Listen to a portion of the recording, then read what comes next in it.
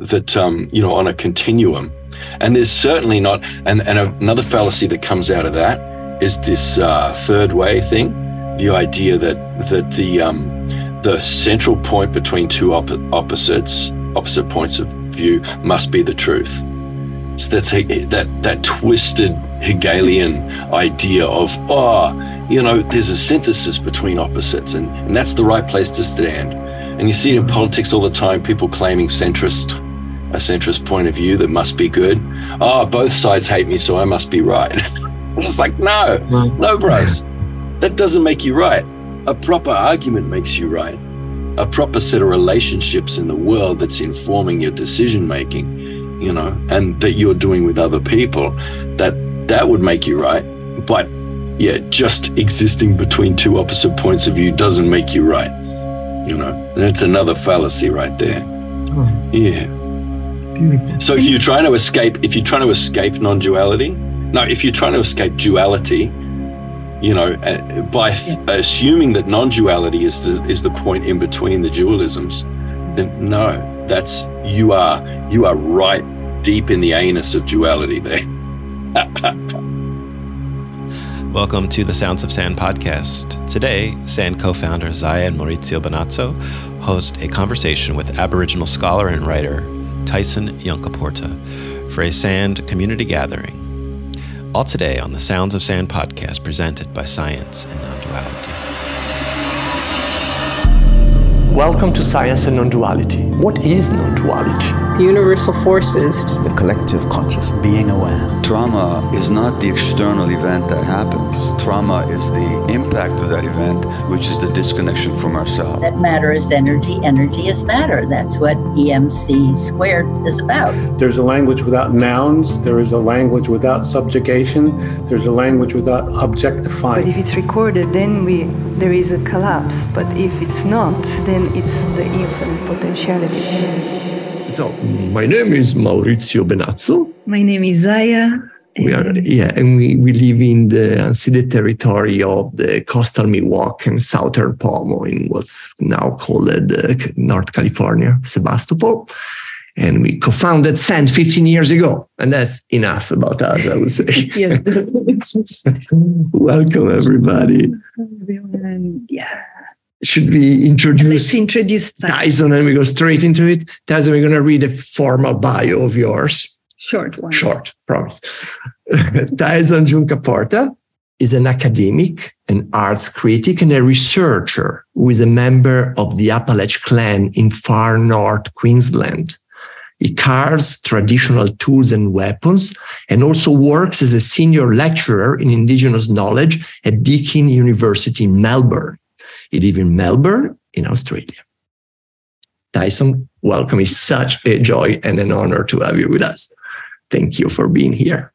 Yeah, and we might prompt a few questions and then invite anyone to come with your comments or sharing whatever is in your heart. Everything is welcome. So that's the flow we're going to go with. Tyson, yeah.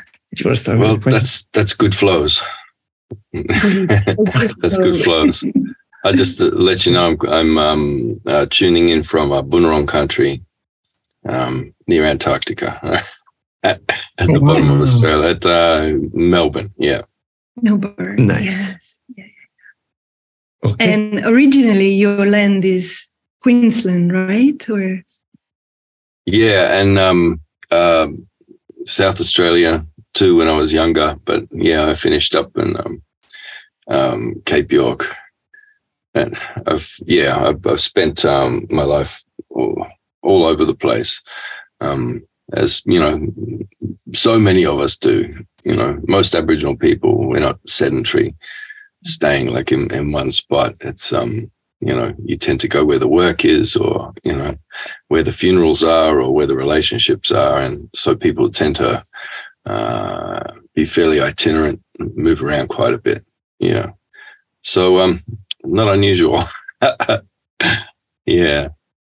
So I picked up stories from all over and got good relationships all over this continent. Yeah. Beautiful. Well, I was wondering if you want to share something, because you walk these two seemingly different worlds, right? The academia, the research world, and then you rooted, and I don't know to what extent, in your Aboriginal, Indigenous traditions and stories. How do you walk these two different worlds? How do you navigate? And do they ever converge or meet in any way?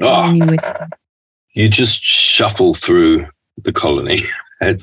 I'm like, a savage sort of beast slouching towards Jerusalem or something. It's tricky. There's no place that's just Aboriginal. The colony is always there. There's nowhere out in the bush that doesn't have some kind of, that isn't, we don't have any places that are just ours. There's places that are under native title, but that's usually fairly nominal native title. So it's, has other legal status as well. It's really tricky. And there's no way, speaking of non-duality, there's no way to separate these things out. Because you can be Aboriginal and you can ignore the academy, you can ignore the science, you can ignore the extractive work of business, science, government, all these things on your life. But you're still in it. This is impacting you every day. This is taking things from you every day. So, there's no problem walking. I mean, everybody has to walk in all those worlds, whether they like it or not. And many stumble. So you can either face that reality and accept it and dive in and try and find some corner that you can apply your specialist knowledge, and your relationships and all your family and kin knowledge. And you can apply that there to try and give other people an easier passage, or you can just lie down and get crushed by it like a big steamroller. Big steamroller with a big Captain Cook sitting at the wheel or something, Well, and do you see anything moving in the academia, more openness to other ways of seeing or being in the world or knowing? Is that happening, or it's...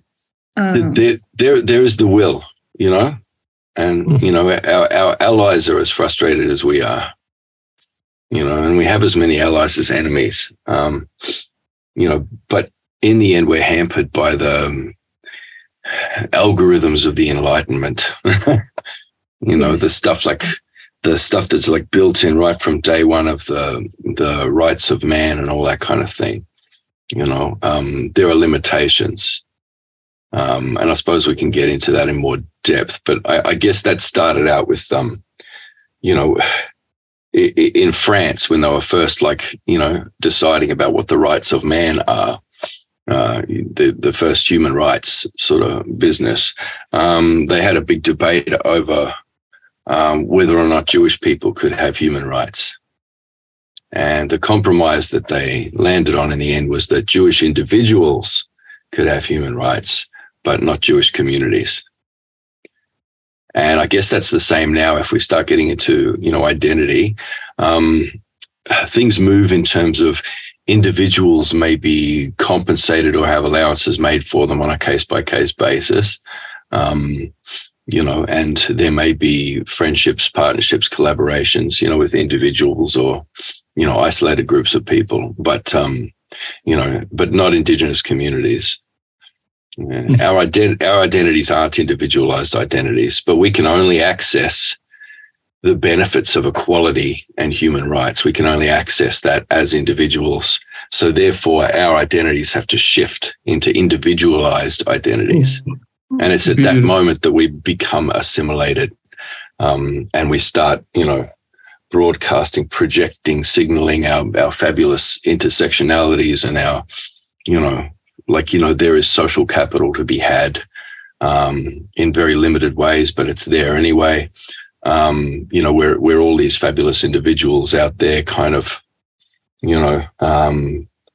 leveraging these individualized Indigenous identities into a kind of social capital that we can use to gamble on a social futures market. We can speculate, with these things and try to leverage some social mobility from that. So we have a middle class, a very vibrant and large middle class now in Aboriginal Australia.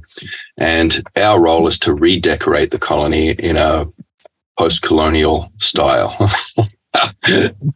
So nothing structural allowed, but, lots of posters on the wall, lots of boomerangs in glass cases, lots of assertions of sovereignty and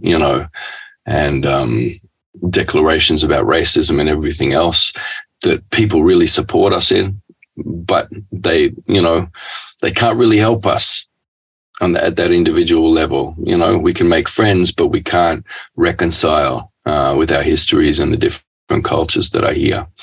It's a tricky world. Very tricky.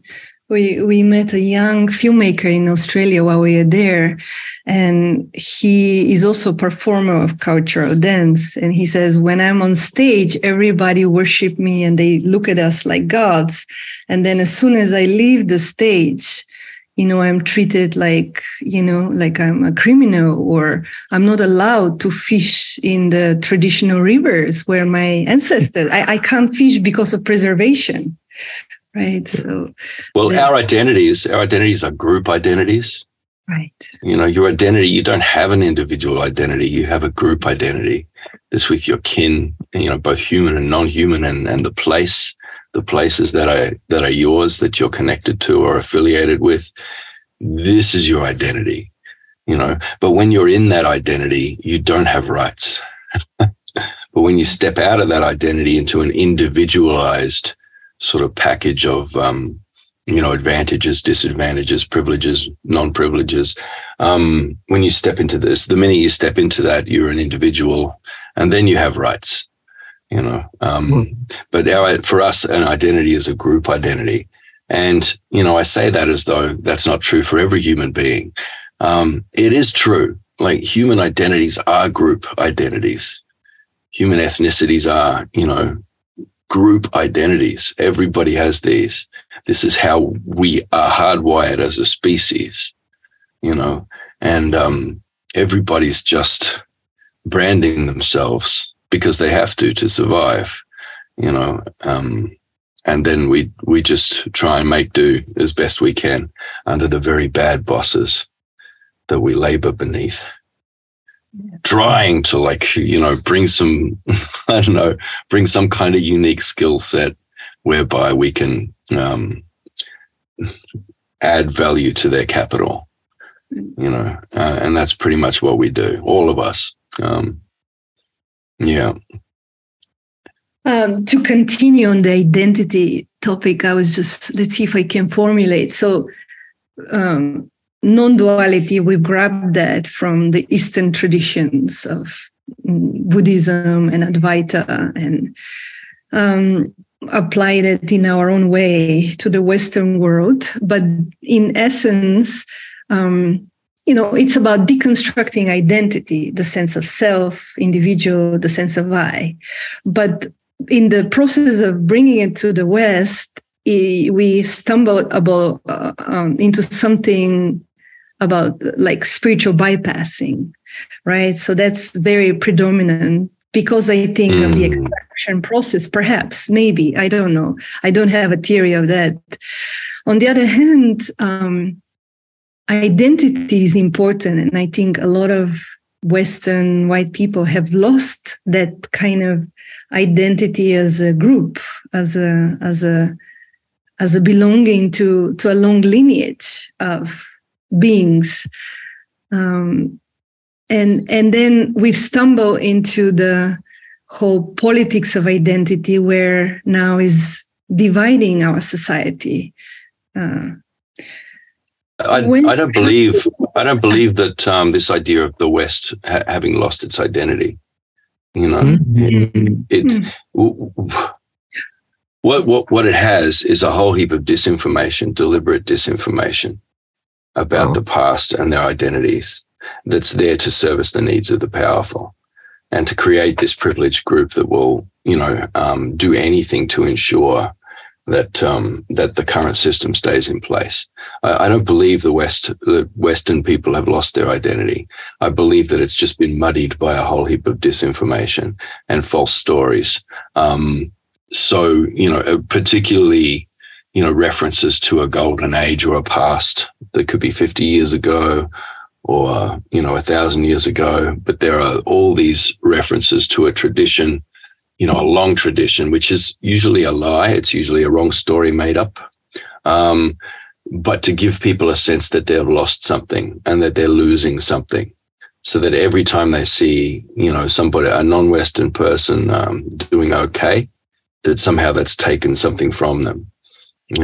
So Western culture has been deliberately manipulated into becoming a culture of grievance, a culture of a sense of loss, a sense of, I have lost, my privileges, my rights. There are all these marauding Visigoths, descending on Rome to take, what's left. And now we must fight, and there's the way that Christian identities particularly have been manipulated in order to mobilize people at the local level, state level, federal level, to mobilize these populations to form a very passionate, angry base, a mob, people who, a certain percentage of them, if you get the right messaging right, that they will be prepared to do street violence, and that they can be directed with dog whistles and vague messages towards certain minority groups, etc., to do violence. And then a small percentage of those will be happy to pick up a rifle and storm into a nightclub or a school, or a government building. So, I don't believe the West has lost its culture. I believe like every other culture, it's every other arbitrary delineation of a culture or an ethnicity, that there's a lot of diversity in there. There are a lot of diverse traditions in there. And there's just been this big basket that's been created, that includes a lineage going back to ancient Greeks, but refuses to admit modern Greeks into the, you know what I mean? I don't know how Socrates gets claimed by the West, but, my mate Constantine down the road, he's not welcome because he's too brown, Maurizio, your people weren't welcome bloody 50 years ago. Right. It's true. Yeah. And it's, oh man. And this is I don't know. I've always wanted, ever since I saw that last Thor movie. Did you see Love and Thunder? No. Oh, okay. So Russell Crowe is playing Zeus, the god Zeus, and he's doing an accent, which I think international audiences would not pick up as really offensive. The accent that he's doing, it's not an actual Greek accent, but it's an accent that boomers and the silent generation used to use to make fun of Mediterranean immigrants. It's like this exaggerated, it's like give us an impression. Come on. So back in the I can't do it. I just can't do it. It hurts me. To do it because I know, there were things like we had things like the Kalgoorlie riots in Australia where people, where big white angry mobs would storm down the street and smash all the Italian businesses and would assault and kill Italian people, Italian immigrants. It's not that long ago. That's just a few decades ago. We had riots just like a couple of decades ago. That was like just this big race war of, white people in Sydney getting Southern Cross tattoos on themselves, and that became the swastika, and then they were just after all the brown people. They were after the, Middle Eastern and, Greek, Italian, etc., migrants. Really, really terrible stuff. So it really hit me when I heard him doing this accent. And I haven't heard anybody sort of call him out on it. It's just like, oh my God, they're going to let him keep doing it because these international audiences, they don't understand what that accent means. It's like a deliberate insult. But then I see, like, he just keeps going, because then he does The Pope's Exorcist, this movie recently where he plays a Roman Catholic priest, in Italy, who works for the Vatican as an exorcist. And he's doing it again. Oh, the same one. Maybe it's one of the few he knows. It's actually better because it's a serious movie and not a superhero movie. You can see that he actually had some dialect coaching. And when he's speaking Italian, it's pretty good Italian he's speaking. Check him out. It's almost believable. Like, he can still, you can still hear that twang in there. But, anyway, it's a terrible movie. It's like trying to excuse the Spanish Inquisition as like, no, that wasn't the church. That was demons who took over. That was demons who possessed like high-level people in the church, and they did the Inquisition. We didn't do it. And I guess that brings us back to this whole idea of the West constantly rewriting its own histories, yeah. And we can get into that. There's a lot of logical fallacies that are deployed there, and I've been interested in logical fallacies lately. You want to share one of those you've been wrestling with? Good with those. Oh God, yeah. Oh my God. They're all based on stuff that happened in the playground when you're at school, when you're a kid. Some kid would be grabbing your arms and smashing your face with them and go, stop hitting yourself, or like if you call out someone's bad behavior or bullying or something, then they go, you are, I know you are, but what am I? Like, no, I'm not doing that. You're doing that. Like, they just flip it around. They're the like basic ones. And that's that one's called tu quoque. I don't know how to say the Latin. I don't think anybody does. Maybe in the Vatican they do. I don't know.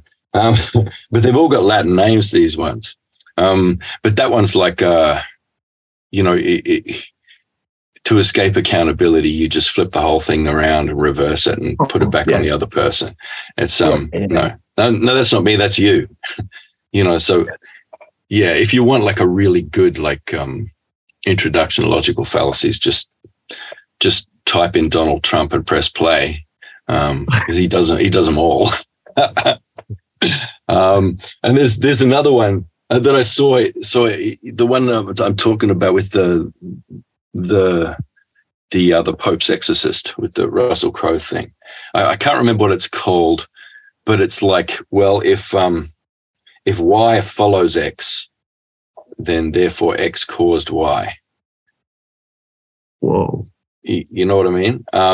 And that's a logical fallacy, because it doesn't necessarily follow that, just because this preceded it doesn't mean that that's what caused it. I'm a bit doopy this morning, so I can't remember exactly what that one was called, but it's got a Latin name. These all have Latin names. To give it weight and reasoning, right? Yeah. Must be true. Yeah. And I've just written this whole thing. I've done so I got another book coming out in October, but then I got another one coming out later this year where I'm like in dialogue with spiritual like thought leaders from all around the world. And so they're all writing a chapter responding from their faith to the book Sand Talk that I wrote in 2019. And then I write a chapter responding to that. And I've chosen to go through and follow the themes of these, logical fallacies. And I'm pointing out all the logical fallacies that I deployed in Sand Talk, unwittingly, but that makes it vast quantities of that book are just are rubbish logic. You lean on these logical fallacies if you haven't got good facts, or you haven't got a decent argument, or you're too lazy to make a decent argument. So like there's one called the argumentum ad fastidium, and that's where you just you express disgust about something, and that's enough. That thing's bad because it's disgusting. I find it disgusting. So that's it. That's your whole argument. Finished. And fastidio basically mean until you are fed up. Fastidio. You can't stand until you can't stand it anymore. Until you're fed up. Yeah. The biggest one that I use is the argumentum ad antiquitum. Ad antiquitum. So the appeal to tradition. If it's somebody told this 600 years ago. If it has a long tradition, if it has a long tradition behind it, then it must be good. Must be true. If people have been doing it forever, then it must be right. So that's like half of my, you know what I mean? And that's, it's often true, but you need to do more. Like you can't just present an idea from Aboriginal culture and then say, well, it's old, so it's good. Because that's just the ancient wisdom grift. Like it's definitely a grift. It's a guru making, cult making kind of grift. This idea of, we have ancient wisdom, and then people are like, show me the ancient wisdom. You know what I mean? It's like, well, it's very secret, but I'll give you. And I take you know what cards. I mean? Yeah, that's it, man. There's heaps of it. I didn't even know I was doing it in Santor until I was reading it in the sound booth for the audio book, and I'm reading it aloud to myself, not to myself, but to the microphone, and I'm going, okay, I heard it that time. Okay, but there's another one that's just about false binaries, false dichotomies. I can't remember the Latin. But and this is important for the non-duality theme. You set up these false binaries, like between good and evil. I do it all the time in Sand Talk. I even do a good and evil bit. That complexity is good and simplicity is evil kind of thing. Like, and that's just not how anything works in any culture, in nature, in physics, in anything. Nothing works like that. There's never these two polar opposites that on a continuum, and there's certainly not. And another fallacy that comes out of that is this third way thing, the idea that the central point between two opposite points of view must be the truth. So that's that twisted Hegelian idea of there's a synthesis between opposites, and that's the right place to stand. And you see it in politics all the time, people claiming a centrist point of view that must be good. Both sides hate me, so I must be right. It's like, no, bros. That doesn't make you right. A proper argument makes you right. A proper set of relationships in the world that's informing your decision-making, and that you're doing with other people, that would make you right. But, just existing between two opposite points of view doesn't make you right. And it's another fallacy right there. Yeah. Beautiful. So if you're trying to escape non-duality, if you're trying to escape duality, by assuming that non-duality is the point in between the dualisms, then no, that's you are right deep in the anus of duality there. But I wrote 6 books about it. But that's the issue with the way we take in some deep understandings from those traditions and make them into a thing that we can understand with our rational, logic, Western mindset. And there's non-duality lives in every Indigenous community. I mean, every Indigenous teaching, but it's not a thing. It's not described. It's right. It's embodied. It's lived. It's constantly moving, evolving, shifting, changing. You can't say this is it. Yeah. The moment you mention it, you went out of it, basically. But it's not a lawless process. In Indigenous cultures, the cultural exchange is intensely rule governed. And every exchange is deeply considered, carefully considered before changes are accepted. So the idea of hybridity or of this secular aesthetic of pastiche.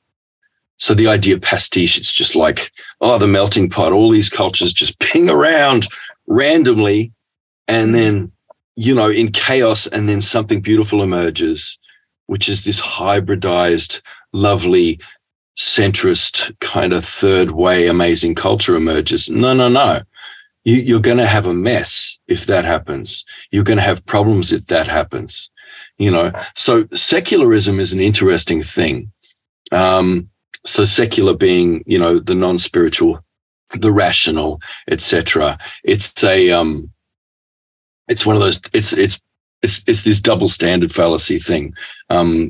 This idea that the empires, when they came into the southern hemisphere, that they exported secularism, they imposed secularism, on the governance of their colonies, while and touted that as being rational and part of the Enlightenment, but at the same time they had basically theocracies operating back in the motherland still, and they still do today. So to a large extent, the UK is sort of masquerading as secular, but it's very theocratic, but they kind of have these demands on the lands and peoples that they take over to make them secular, at the same time as sending missionaries to convert them. But the governance, the science, everything else is supposed to be secular, and a separation of church and state.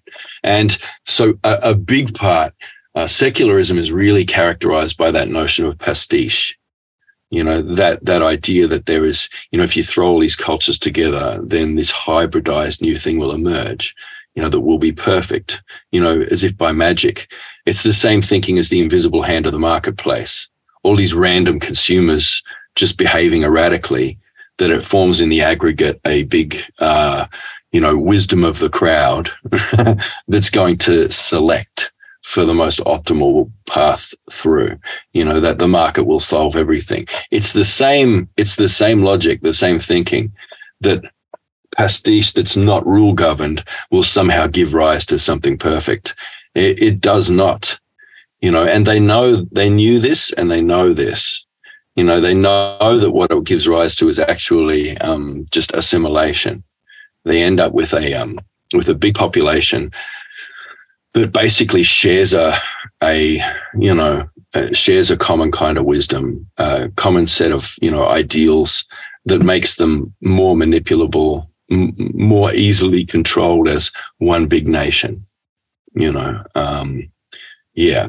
can be manipulated into accepting an economic system, accepting systems of labor, et cetera, irrationally feeling, a patriotic kind of, belonging, to a nation. And that idea of a nation, that's only a century old. That's a new system that was brought in to make the industrial era work, to make sure that people could be, conscripted into standing armies and armies of factory workers as well, and all the rest, the industrialization of labor and of society, etc. And that was only a century ago. So I'm not going to let Western people off the hook saying that they've lost their culture. It was only a century ago that everyone was moved into this. And 50 years ago, most people still lived on the land in the West. Most people still had farms, and if they didn't have a farm, they had a very large backyard. Even in Melbourne, you can still see, in these gentrified suburbs, in a lot of the backyards, you can still see the remains of old pigsties and chicken pens. Everybody kept chickens. Everybody kept pigs. Everybody had veggie gardens. It's only recently people stopped being connected to the soil, to our detriment as a species. Huh? Yeah. But, in New Zealand, let's say, we've met people who know their lineage for 13 generations, the name of grandmother, grandfather. I haven't met anyone, at least here in the US, in Turtle Island, that knows more than two generations before and what happened to them. And so I'm hinting on that kind of identity, lineage-based identity, knowing what happened to the ancestors that informs who we are today and what we do today. And that I'm curious to know your take. We released last year, 2 years ago, the movie The Wisdom of Trauma, which now, reflecting back from what we know today, has a very much this kind of Western individualistic, psychotherapeutic based lens through which we see trauma, right? And as we are exploring now trauma through the lens of intergenerational ancestral wounding, the way we understand trauma has changed dramatically. Well, I mean, you're both like, you'd be called Western, and you have to interact with the Western marketplace. Wouldn't be called Western. you have to repackage things through that. But like people would call you Western, but the fact is, you both come from cultures where lineage is important. Where your town, you know what I mean? Your place is important, and your family and extended family and all your ancestors, and then your town, and then your region and your regional dialect. That is an important part of your identity. You have these orbits of identity as you go out into the world. And as you interact with the world in the outer orbits, you have to change you have to code switch, and you both code switch well into that outer orbit that you have to, when you interact with that marketplace, in the orbit that's furthest from home, you have to repackage your stuff into some marketable form. And that's fair enough, but I bet that's not, if you're sitting down with your nonna and she's talking about curses and stuff, that's like, you're not in that mindset anymore. You're there, and she's talking about the great grandmother, DeFabio or whatever, who, had a castle and, all the rest. She's talking about bloody, parents hanging out with Garibaldi and doing amazing stuff. Yeah, it's a whole different thing. It's your cultures, I don't know, especially like I was saying before with Russell Crowe stuff, Italy has only recently been included in the basket of whiteness, and that's just because they're not breeding fast enough. The people who call themselves white aren't breeding fast enough, so they have to keep inviting other people in and making them white. It doesn't make you white. Anyway. On that level, yes, but they are the oldest empire, right? They've carried the colonial mindset for the longest. So I'm just talking in terms of disconnect that we've had for so many generations from land, from spirit, from the pagan traditions were wiped, basically erased by the church thousands of years ago. That kind but of there's still this one. Identity. Knock on wood. They still do knock on wood. Have you heard that? We do. Yeah, we do. Anglo people who supposedly have no pagan traditions, right. They still like if to ward off against bad luck and curses of saying something bad that might happen. They knock on, or hoping for something. They knock on wood. It's still there. It has to be wood because you've got to connect with the wood. You look into 1,000 little things that people do. There's people are still like, if they're spilling salt, throwing it over their left shoulder or whatever, people from Generation X and the boomers, they're still keeping the wishbone off the chicken and drying it out on the windowsill above the sink and then snapping it to make a wish. They're doing 1,000 things. They're blowing out candles on a freaking cake. Do you know what that means? These are all pagan traditions coming down. They're using every time you say it's Thursday today, pagan, everything is pagan. You're freaking me out because I feel, as I was saying, I feel such a loss when I go back in my culture. I feel like, there is nothing. I wish more culture here. And now you're mentioning things that are, well, obviously you knock on wood. That's not, but you're saying something, you're making me face the obvious that I completely, it's so obvious that I don't see it. Thank you. I mean, it's beautiful. And I want to start to explore these little things. I went to Italy. Looking for culture. You never see your own. My culture's just normal for me. No, we went to Australia to look for culture. I know. I went to Italy looking for culture, and I found it. If you're being hosted in someone else's culture, you learn so much and you see things that they don't even see. I'm hanging out in Assisi and I'm sitting just with wonder at the fountain. That's a spring, it's a sacred spring that's been a sacred spring for 10,000 years in that place. And people have gathered around it and they're still gathering around it because it's in the square, I'm there and I'm seeing all these saints who are just, they're just the same old pagan entities that have been there forever, but they're just wearing different robes now. And I felt it deep, really deep. And I went out with the hunters who were hunting wild boar. I'm talking to people who are speaking in dialects that are just so far removed from standard Italian. You know what I mean? They're carrying through, it's their region. The land is still shaping the language, in these ancient ways. I'm seeing all this stuff there in Italy and it blew my mind.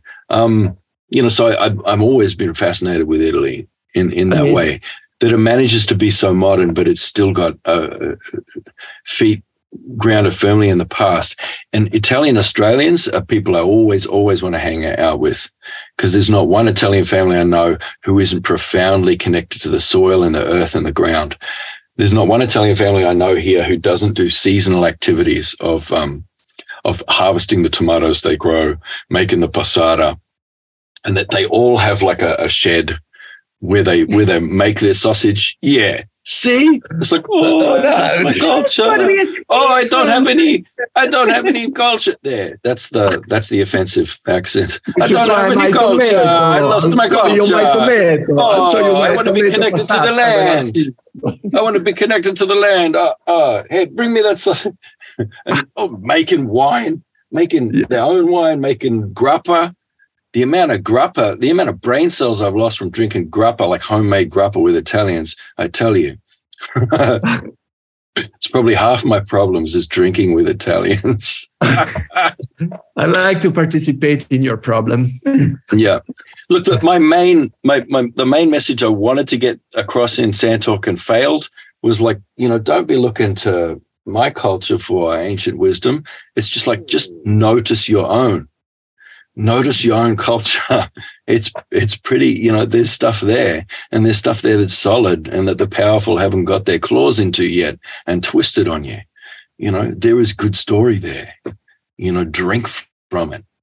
It's there. There's right story. That's a beautiful invitation. Yeah. Yeah, in a way, that's how we perpetuate the colonial mindset that something out there is better than what we've got, right? We need more of that. It's more spiritual, it's more connected, it's more relational. Yeah. Yeah, you have to be dissatisfied with what you have, and you have to crave something else constantly. And then you need upgrades all the time because you're like a dream catcher and eagle feather fan or something that you bought. And, that's after a few months, you're like, well, I'm not catching any dreams there. And this fan's I'm bored with this fan now. I think I'm going to look for some crystals, or whatever. Yeah. That is the spiritual consumerism that we immerse in. That's it. And that brings it back to the bypass that you were talking about before. That spiritual bypass. But, all of us do it. Like I say in Sand Talk, it's just full of, ancient wisdom grift, like, packed to the rafters. And it's very hard to speak in English or write in English without doing some form of that, without your discourse being co-opted into something that serves the economy. If your book is capable of being published, then it's probably got some evil stuff in it that's serving the marketplace, and you got to let yourself off the hook on that individually. This brings us back to the identity thing. You don't have an individual identity, you have a group identity. So, things like that you have to do as an individual to survive, that does not define your group identity. That does not define your culture and your family and everything else. That's just the things that we all have to do to survive. So that authenticity that everybody's looking for, usually it's an extractive thing, but the authenticity is there. Everybody has it. It's always running through, and there's always continuity. going back through, even if your family's ended up absorbing that many cultures, there is a through line that goes through, and that's your tradition, and it is authentic, and it's there. It's just, it just may not be marketable or packageable as an authenticity sort of product. Wow. Absolutely. Yeah. Thank you, Bev. Thank you, Bev. Thank you, Tyson, so much for this time. And sorry we couldn't take all the questions. Sorry. We'll continue this conversation. This continues one way or another. Yeah. So I fear it's time to close. And really, we can only thank each and every one of you. Thank you for this rich conversation, Tyson, and for your sharing vulnerability, darkness, all of it, because that's human, that's authentic if we need to put a label. Right. So thank you for giving us permission. Yeah. It's so refreshing to hear you. So refreshing. I'm deeply touched by the way you, I always loved your work, but now in this conversation, you had a notch to what I thought it was impossible to beat. I adore you, man. You're awesome. Thank you. And thank you for listening to The Sounds of Sand. We invite you to explore more of our talks, dialogues, videos, articles, events, and offerings through our website, scienceandnonduality.com. If you've enjoyed this conversation, please consider becoming a member to access our massive library of SAND content, available exclusively to SAND members. And we would love it if you could leave us a review on Apple Podcasts, Google, and Spotify, and share this episode with your family, friends, and all sentient beings. Be well.